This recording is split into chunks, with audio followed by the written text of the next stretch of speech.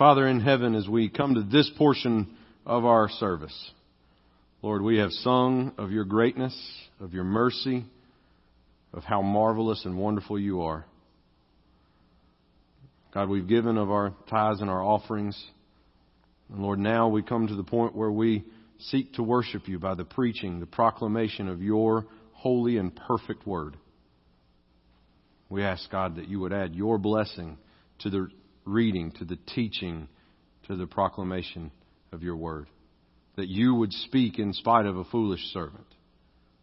That we all together would hear from your Spirit this morning, working through your word to encourage, to challenge, to convict, to comfort. We love you, Father. We ask that even now you would speak as we seek to humbly hear from your word. We ask all this in the name of the Father and Son and Holy Spirit. Amen. Amen.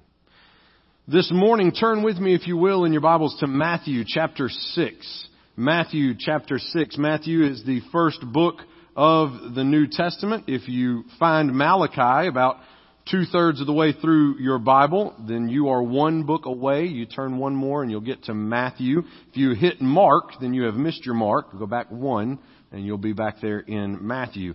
If you don't have a paper Bible with you, feel free to borrow one from the back of the pew in front of you, or keep that if you don't own one. That is our gift to you. If you're accessing the Word of the Lord by phone or tablet, or if you're following along on the screens, all of those are wonderful ways. However you're accessing the Word of the Lord, if you're physically able, would you please stand out of reverence for the public reading of God's holy Word as we look together at Matthew chapter 6, beginning in verse 5.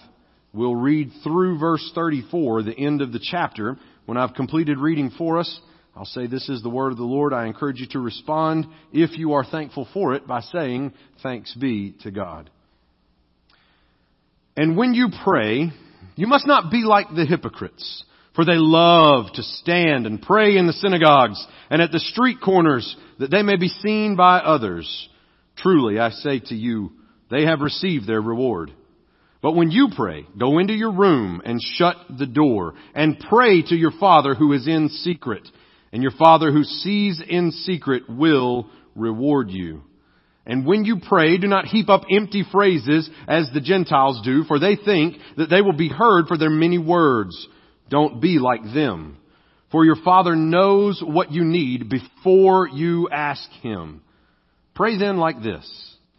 Our Father in heaven, hallowed be your name. Your kingdom come, your will be done, on earth as it is in heaven. Give us this day our daily bread, and forgive us our debts as we have also forgiven our debtors. And lead us not into temptation, but deliver us from evil. For if you forgive others their trespasses, your heavenly Father will also forgive you.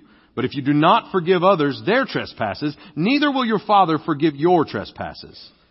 And when you fast, do not look gloomy like the hypocrites, for they disfigure their faces that their fasting may be seen by others. Truly, I say to you, they have received their reward. But when you fast, anoint your head and wash your face, that your fasting may not be seen by others, but by your Father who is in secret. And your Father who sees in secret will reward you. Do not lay up for yourselves treasures on earth, where moth and rust destroy, where thieves break in and steal, but lay up for yourselves treasures in heaven, where neither moth nor rust destroys, and where thieves do not break in and steal. For where your treasure is, there your heart will be also. The eye is the lamp of the body. So if your eye is healthy, your whole body will be full of light. But if your eye is bad, your whole body will be full of darkness. If then the light in you is darkness, how great the darkness is. No one can serve two masters, for either he will hate the one and love the other, or he will be devoted to the one and despise the other. You cannot serve God and money. Therefore I tell you, do not be anxious about your life, what you will eat or what you will drink, nor about your body, what you will put on. Is not life more than food, and the body more than clothing? Look at the birds of the air. They neither sow nor reap nor gather into barns, and yet your heavenly Father feeds them. Are you not of more value than they? And which of you, by being anxious, can add a single hour to his span of life? And why are you anxious about clothing? Consider the lilies of the field, how they grow. They neither toil nor spin. Yet I tell you, even Solomon, in all his glory, was not arrayed like one of these. But if God so clothes the grass of the field, which today is alive and tomorrow is thrown into the oven, will he not much more clothe you, O you of little faith? Therefore don't be anxious, saying, what shall we eat? Or what shall we drink? Or what shall we wear? For the Gentiles seek after these things, and your heavenly Father knows that you need them all. But seek first the kingdom of God and his righteousness, and all these things will be added unto you. Therefore do not be anxious about tomorrow, for tomorrow will be anxious for itself. Sufficient for the day is its own trouble. This is the word of the Lord. Thanks be to God. You may be seated.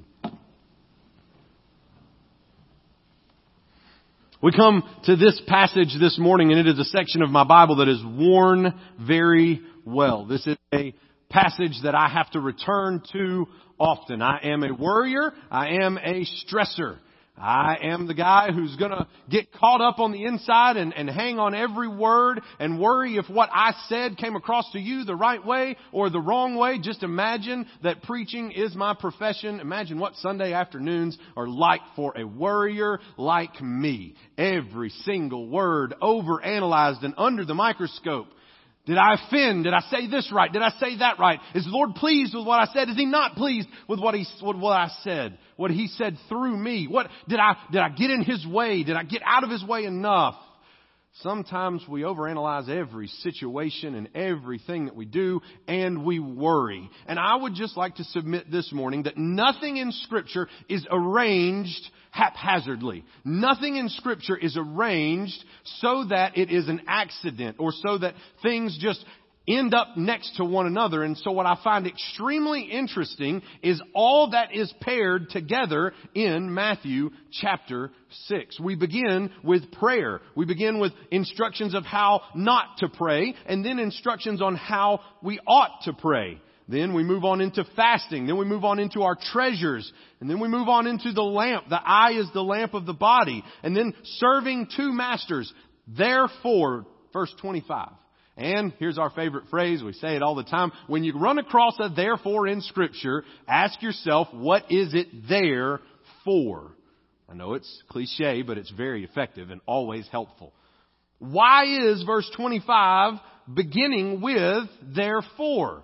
It's because everything leading up to verse 25 is telling us, here is how to pray and fast. Here is how to order your priorities. Therefore, in light of these things, keep these things in your mind as now we move into this discussion about worrisome people, anxiety, nervousness. All of our prayers and our fasting, all of our priorities and our treasures are intimately connected to our worries and our anxieties. When our worries and our anxieties are out of control, it's because we have not stored our treasure up in the correct place.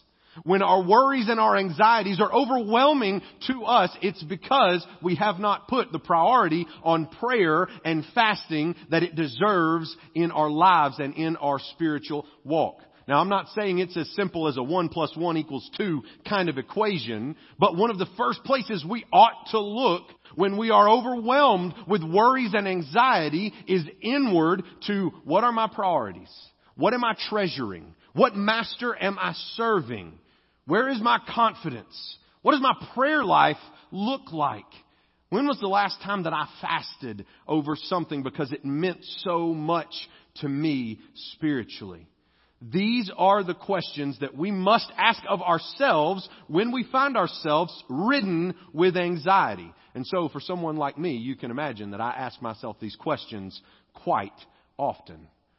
But the Holy Spirit moved upon Matthew to record Jesus' words in this way. When Jesus preached, he preached with this connection in mind. That's why it goes from the first 25 verses to then verse 25. Therefore, in light of the instruction on prayer, in light of the instruction on fasting, in light of the instruction on your treasures and your priorities, in light of looking at which master you serve, in light of the light within your soul, now let's talk about why you are riddled with anxiety.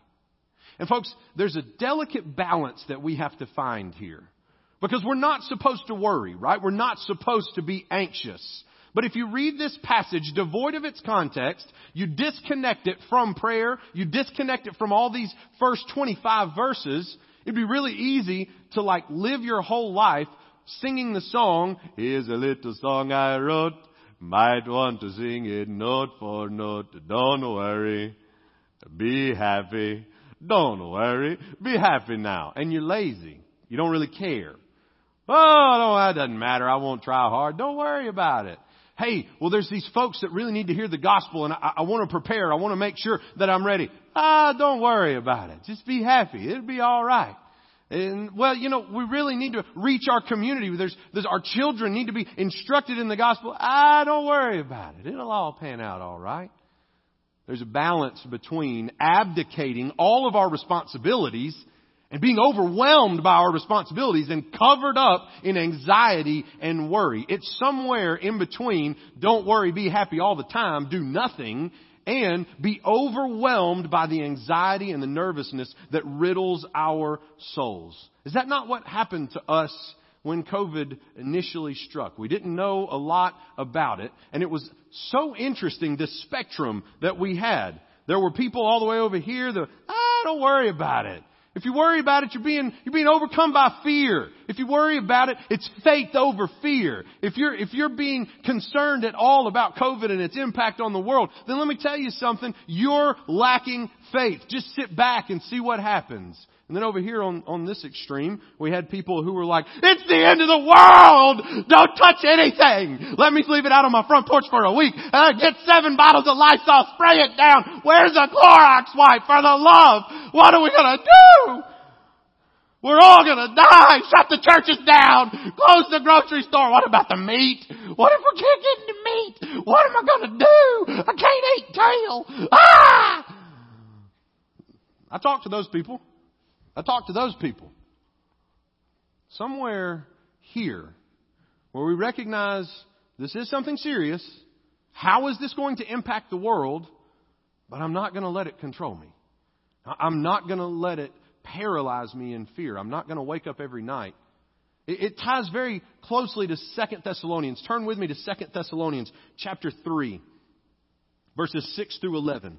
2 Thessalonians chapter 3 is connected to Matthew 6 because we see this instruction not to worry, but it's not a license to be lazy.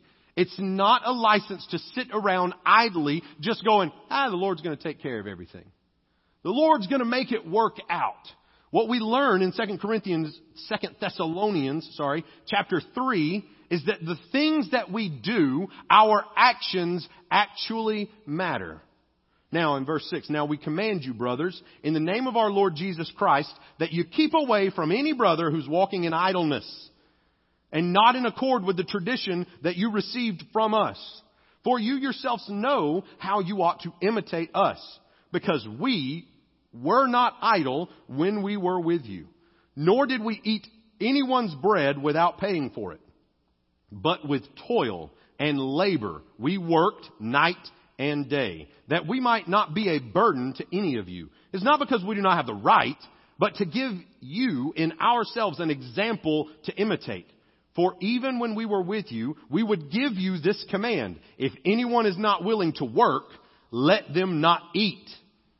For we hear that some among you walk in idleness, not busy at work, but busybodies." Don't be idle. Don't sit over here and read Matthew chapter 6 with no context from anywhere else in Scripture. This is why Scripture interprets Scripture. You take 2 Thessalonians, couple it alongside Matthew 6, and you realize, well, I can't just sit around and do nothing and expect for the Lord to take care of everything and not lift my finger, because then I'm living in idleness, which is in direct violation to the commands given in 2 Thessalonians. But I also don't work myself into a frenzy, as the psalmist would say, to fret. As we fret, we burn hot and consume ourselves in a fire. I'm not going to fret over things, but I am going to work hard and trust that the Lord's going to take care of me. I'm going to work hard and trust that the Lord is going to take care of me. I'm going to move forward understanding that it will all work out, understanding that the Lord will care for me and my family, and that whatever happens, all things will work for the good of those who love the Lord and are called according to His purpose. But I'm not going to sit around and do nothing, and I'm not going to be consumed by it. I'm going to work hard with faith. Notice that in chapter 6, there are instructions of things to do. When you pray, don't be like the hypocrites. What not to do is how he starts, if you will. Don't stand in the synagogues and street corners. Don't be loud. Don't draw attention to yourself. They've received their reward already. When you pray, go into your room. Shut the door and pray to your Father who is in secret, because your Father who sees in secret will reward you. Notice that God sees and knows in secret. That means that He knows what's in my mind. That means I can pray to God in my heart and in my mind without ever raising my voice. But that should not be my only method of prayer, because I have instructions to go into a room, to shut the door, to pray to my Father, to vocalize a prayer to the Lord in heaven. These are instructions of not being idle. Don't just sit and twiddle your thumbs. Get up. Go into your room, shut the door, and pray. That's how we combat the anxiety and the worry, but we don't end up being idle and not caring about anything. Things do matter. It's not so unimportant that nothing matters. Things do matter, but we have to have our priorities correct. We have to have the right value on the right things. But some of us are tempted to go all the way into saying, well, it doesn't matter whether I pray or not. It doesn't matter whether I pray out loud or not. It doesn't matter when I pray. It doesn't matter where I pray. Really, it doesn't matter if I go share the gospel. Really, it doesn't matter if I come to church or not. Really, it doesn't matter if I share the gospel or not. Really, it doesn't matter if I say something inspiring to my coworkers. Really, it doesn't matter if I'm positive or negative, because there's nothing to worry about. God's going to take care of all of it. Sometimes we fall into that trap. I know, because that's the trap I fall into. See, I'm terrible at finding that middle ground. Personally, I'm either over here and the world is burning tomorrow, like the world's just coming to an end, or it'll all work out. Just don't worry about it. I can unplug and go on vacation and be like, whatever happens, happens. I'll deal with it when I get back. I can do this, or I can do, but the in-between is where I struggle, where I am moving forward and working, trusting that the Lord is at work. Understanding that things do matter. Whether you show up to church or not matters. Whether you go into work or not matters. The decisions you make matter. The things you do matter. It's not that I just walk around all day and I pray in my mind and I'm doing good because I'm praying. I'm communicating with the Lord. Yes, that's good. But there's also a place for doing some work. For going into a room, shutting the door, and praying. I don't want you to raise your hand, but how often do we go into a room and shut the door and talk out loud to God?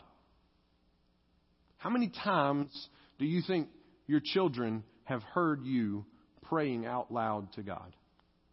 How many times have your grandchildren heard you praying out loud to God? How many times has your spouse caught you praying out loud to God? How many times have your parents caught you praying out loud to God? Well, I don't have to say it out loud.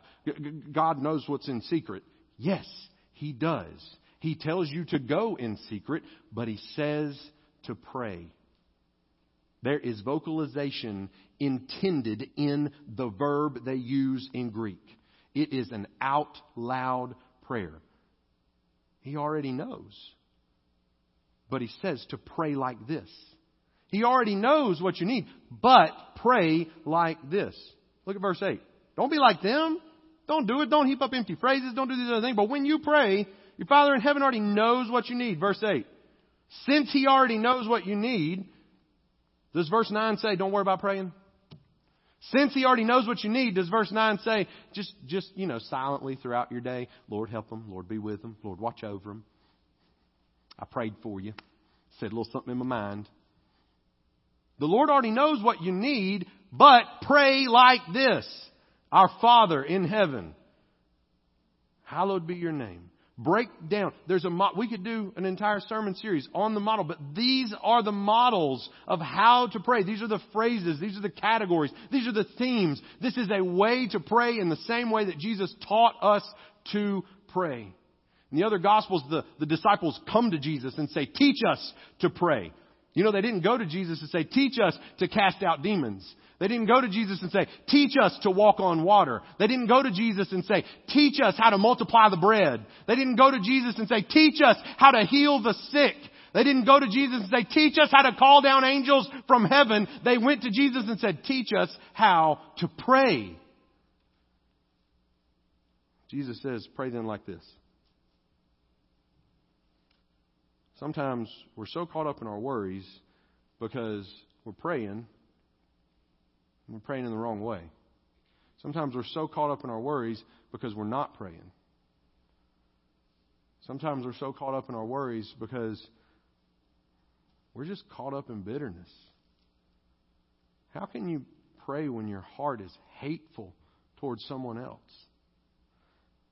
If you forgive others their trespasses, verse 14, your heavenly Father will also forgive you. But if you don't forgive others their trespasses, neither will your Father forgive your trespasses. There is an intricate connection between our prayers and our ability to forgive. There is an intricate connection between our prayers and our ability to forgive. And for somebody who struggles with forgiveness, that's scary. But if I don't forgive, I'm inhibiting my own prayers. If I don't forgive, I'm locking forgiveness out from myself. These are straight out of the words of Jesus. I'm not twisting them. I'm not turning them. This is as plain as it gets. And I know some of you, I can see it in your faces right now. You already checked out 15 minutes ago. It's okay. I was hoping the pastor would come here and dig up some Hebrew word and shine new light. This is all, yeah, okay, pray. Yeah, okay, don't worry. That's why we struggle. I got that down. I can tune out. I got that down. I don't have to worry about that. Yeah. Maybe there needs to be a little bit more worry in our hearts about how we're praying, about how often we're praying, about how we're forgiving. Man, verse 16, it says, and when you fast. That's not if you fast. That's when you fast. I'm not going to ask you to raise your hand. How many of you have ever fasted about anything in your spiritual walk? How many of us have fasted ever in our walk with the Lord? And look, I'm not saying maybe you're diabetic and you can't go a day without food. That would literally put you in the hospital and maybe in some sort of diabetic coma. Your blood sugar bottoms out. I mean, I get that that's the case for some people. But fasting is not about just giving up food. It's about giving up the things that bring us pleasure, that bring us joy, that provide our sustenance. It's just as easy to set your phone down and say, I'm going to fast from this phone. I'm going to delete every app off of my phone, and I'm only going to use it to talk. It's easy enough to say, I'm going to fast from whatever else is in your life and replace that time with prayer and concentration and focus on the Lord. It's not enough to just fast and say, I'm not eating right now. That's great. You're doing a great job fasting. But the reason that food is such a wonderful thing to fast from is because every time your stomach growls and says, I need something, you go, oh, gotta pray. Every rumble in your tummy, every yearning for food is that reminder, I gotta pray. I gotta pray. I gotta pray. I gotta pray. And fasting is not grabbing God, twisting His arm behind His back and going, okay, I wasn't going to give it to you, but now I will. If that's your idea of fasting, you've missed the point. Remember, what we do actually matters. Sometimes fasting is more for us than it is for God. You think about Abraham. Abraham is told by God, I'm going to give you a son. Decades go by, no son. What does Abraham do? Our man of faith, our hero of faith, what does Abraham do? He listens to his wife. They conspire. God, you can't seem to deliver on this promise. We'll help you out. Along comes Hagar. Along comes Ishmael. Then God delivers on His promise, right? He gives Isaac. What's Abraham proved, though? Abraham proved through his actions he didn't trust God because he tried to go around God's plan with his own plan. So what does God ask Abraham to do? Abraham, I want you to take your son, your only son, Isaac. Gets as specific as possible, as emphatic as he can. Your son, your only son, Isaac, and I want you to take him and sacrifice him. Was this so that God could be reaffirmed of Abraham's faith? God knows everything, right? Does God really need to know that Abraham will be faithful? That Abraham trusts him with Isaac? I mean, maybe. But do you think it's possible that God is pulling faith out of Abraham so that Abraham can realize that it's there? At some point along the way, Abraham looks at the other servants, says, you guys stay here. We are going to the mountain to offer sacrifice to the Lord, and we will be back. You think maybe Abraham surprised himself a little bit in that moment? I surely know that it would have surprised me. I'm on my way to sacrifice my son. It's over. The promise is done. I guess he just wanted to give me a son so he could take him. I don't know. All right, guys, we're going to go worship. And I just wave at him. No. It pulls faith out of Abraham. His actions show that he believes. Even when in the depths of his soul he wonders if he believes, his actions prove that he believes. And he says, even if God has to raise him from the dead, this is the one He promised, and I'm going to believe God. And so they go up the hill, and he lays the wood on him. All of these actions reaffirm to God and to Abraham, Abraham's faith. In the same way, fasting works on us to show us, oh my goodness, I just went a whole day without eating. This matters to me. My faith is real. Why would I go a whole day without eating if I didn't believe in the God that I was fasting for? Why would I go a whole day without eating if I didn't believe that fasting and praying did not have some sort of effect on the Heavenly Father? It is a bolster to our own faith. And the actions prove our commitment to the Lord as we are fasting. The Lord sees it. The Lord knows. The Lord knows everything about us better than we know ourselves. But when we fast, those actions prove to God. And this is really serious to Steve. This is really serious to Wesley. This is really serious to Grant. Grant's heart is really here. God already knew that. But now Grant and Wesley and Steve, they know it too. Because they gave up whatever it was so that they might pray. In that fasting, in that prayer, they're trusting in the Lord. Their treasures are in the right place. Physical food's not going to take care of me. This fasting is depending on the Lord. The Lord will take care of me. It is working and doing while being worry-free. Lord, I'm going to trust the results to you. I'm not trying to twist your arm. I'm not trying to force you to do something not in your plan. I'm just going to trust in you. I'm going to fast. I'm going to humble myself. And I'm going to trust in you, Lord. That's how the priorities get rearranged. Lay up your treasures in heaven. Lay up your treasures in heaven. Don't serve two masters. This is how prayer and fasting is connected to our worrisome, anxiety-filled lives. If you're riddled with worry and anxiety, what's your prayer life look like today? If you're riddled with all sorts of nervousness and anxiety, because listen, there's a lot to be anxious about in this world. Where are your priorities? Let me leave you with one word of hope. Turn with me to the book of Revelation. Revelation chapter 21. Go right towards the end of the Bible. Last few pages. As you're turning there, I just want to remind you and read over you. 6:33, Matthew 6:33. Seek first the kingdom of God, His righteousness. All these things will be added to you. All these things will fall into place. Verse 34. Don't be anxious about tomorrow. Tomorrow will be anxious for itself. Sufficient for the day is its own trouble. Sufficient for the day is its own trouble. Do you know why we cannot worry about tomorrow?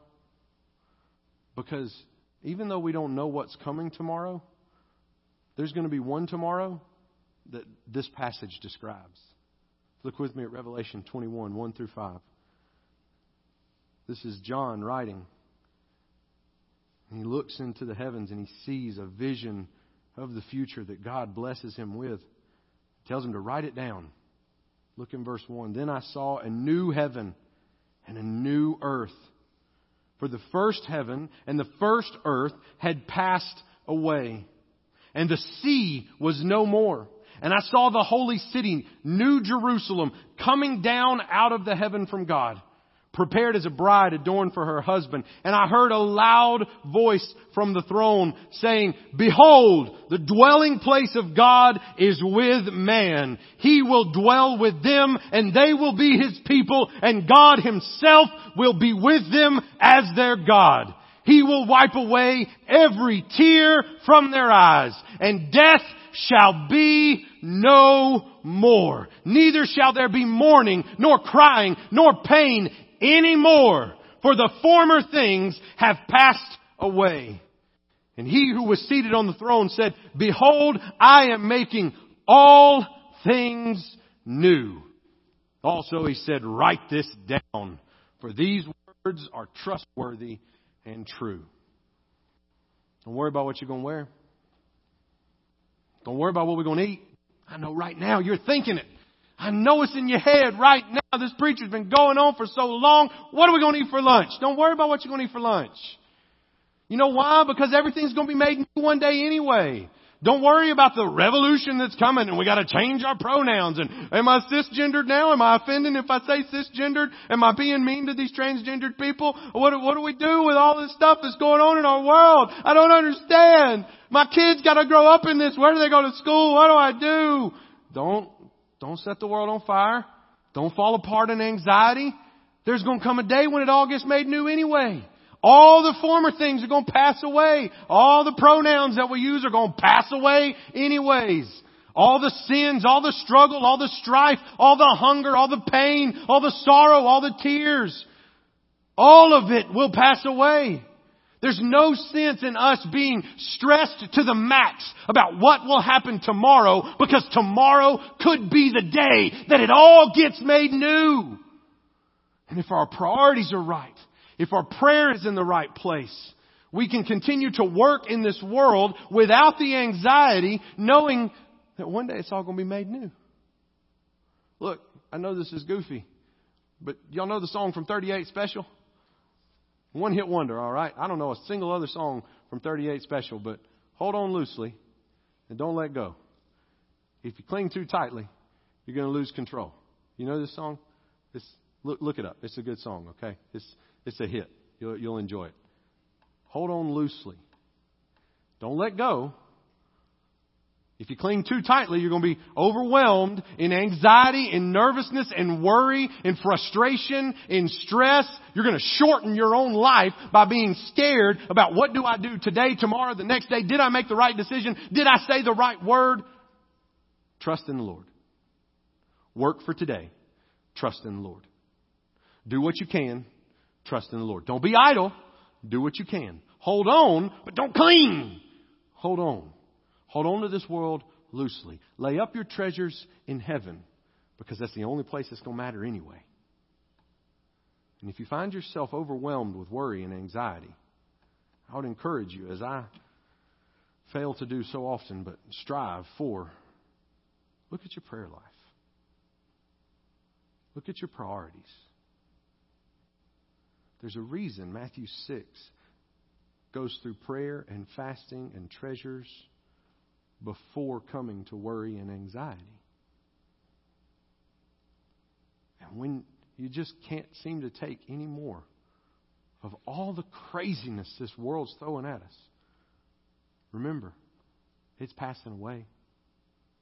It's going to all be made new one day. Every evil thing will become untrue. Now, the only way that that's good news for you is if you trust in the one that we're praying to. If you trust in the one who made prayer a thing. We have direct access to God because Jesus Christ, the one and only begotten Son, came, lived a perfect life, and died on a cross, the death that we deserved. He was raised to life 3 days later. And by putting our faith in Him, by trusting in Him, that's how we get away from these worries and these anxieties. That's how we can look forward to all things being made new, because He's the one making them new. So, the first place to start rearranging your priorities is, do you trust in Jesus? Do you follow Jesus? Do you believe that Jesus is going to make all things new? Where do you stand on that front? If you do trust in Jesus, if you say you've been following Jesus, but you find that you're overwhelmed, your anxieties, your fears, your worries have captivated you, let me ask you this morning to examine in your own heart, where are your treasures? Where's your prayer life? When's the last time you fasted? Let's pray. Lord, thank you for who you are, for how you love us. Thank you for making access through prayer. Lord, I don't want to stand up here and be a hypocrite. There's plenty of times where I'm overwhelmed with worry and anxiety because my prayer life isn't right. There's plenty of times that I get overwhelmed by the world and the moral revolution and all that's going on. All this craziness, Father, that seems to swirl about us. And my anxiety comes from my prayer life being out of order, my treasures being in the wrong place. Father, help me.